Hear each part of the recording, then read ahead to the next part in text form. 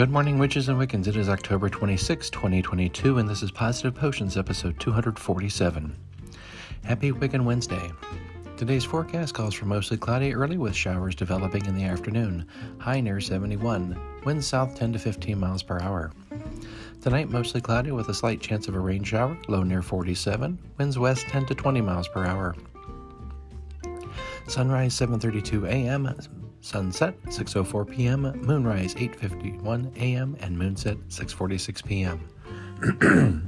Speaking of the moon phase is a new moon, with 0% of the moon being visible.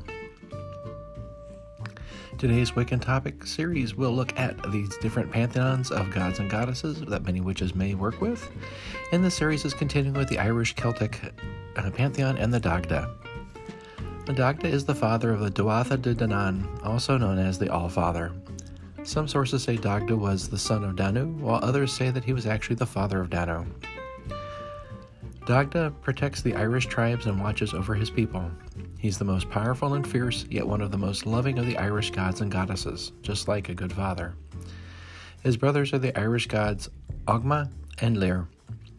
Dagda is depicted as a great god with a club in his hand and with the ability to kill 9 men in a single hit. However, the other end of the club could breathe life back into the dead and heal the injured. Dagda had a lover, the Irish goddess Boan, and had a daughter named Breg. Legend says the Dagda played a magical harp to put the seasons back in order. Dagda had 2 pigs. One of the pigs never stopped growing, and the other pig was always roasting. Dagda represents the fruitfulness of the land, protection of his people, and justice. He is the father of humanity and one of the most revered of the Irish gods and goddesses. Today's quote comes from Carlos Castaneda.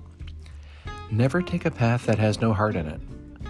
You can't lose if your heart is in your work, but you can't win if your heart is not in it."